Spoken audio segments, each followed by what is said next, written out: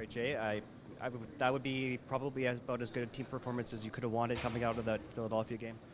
Yeah, I mean, I thought we did some good things in that Philadelphia game. We checked hard. We only gave up 1 goal in regulation that game, but we wanted to come into this game and make sure we had a mindset of playing a difficult brand of hockey. I thought, I thought our special teams were good. We found goals up and down the lineup. They're a difficult team to play against, and credit to them because they have some dangerous people, but we found a way to get it done in the third period, so I was quite pleased with the result. Yeah, you have to like the way that your team put the game to rest. Yeah, I thought, we're up 3-1 there. They got a really dangerous power play, and they scored a goal off our stick, off their skate and in. What are you going to do about that? It's just one of those things, and then we thought we could have handled the third one better. We just talked about how we wanted to crank it up there in the third period and went out, and Jesse scored a huge goal for our team. I thought it was great. I don't know if anyone saw, but the reaction of his teammates when he scored that goal, I think that shows how close our team is and how everyone was so very happy for him, his teammates and coaches included. He's kind of like he scores that goal. You see the team, the celebration at the end. Connor was kind of giving him a couple of shots. I mean, people want him to succeed. Yeah, I mean, he's a very likable person. He does a lot of good things on the ice. When we go 11-7, there's a lot of benefits to it. One of the hard things about it is that it means some good forwards don't get in the lineup.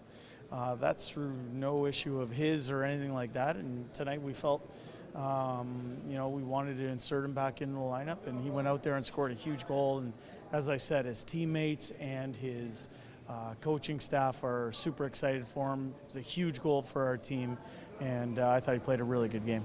Zach Hyman didn't look good after what happened. He just was out here saying he just kind of feels sick about it. But I mean, it's the game. He got pushed in, and he just felt bad about the way it all sort of happened. Yeah, our thoughts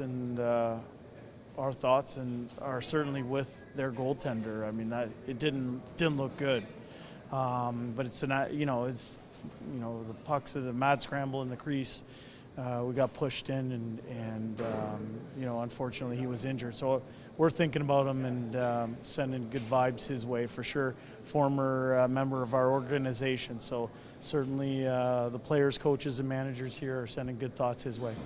Hi, it's Shauna, and I might be a bad parent because my kids think French fries are vegetables. Hey, it's Ryan, and I might be a bad parent because I went out for wings when my wife was in the hospital after giving birth. Johnny here. I might be a bad parent because in my house, the tooth fairy gives pocket change. But we're not alone. Len emailed us and said his 6-year-old daughter's Tarzan moment going from love seat to lazy boy by curtains made him more proud than any dance recital. And Andy left his 2-year-old at the rink. All right, guys, I'm sure we're not alone. Like Andy's kid. For stories and confessions like this, make sure you check out our podcast. It's called Bad Parents, and it's available wherever you get your podcasts. I left a glove at the rink.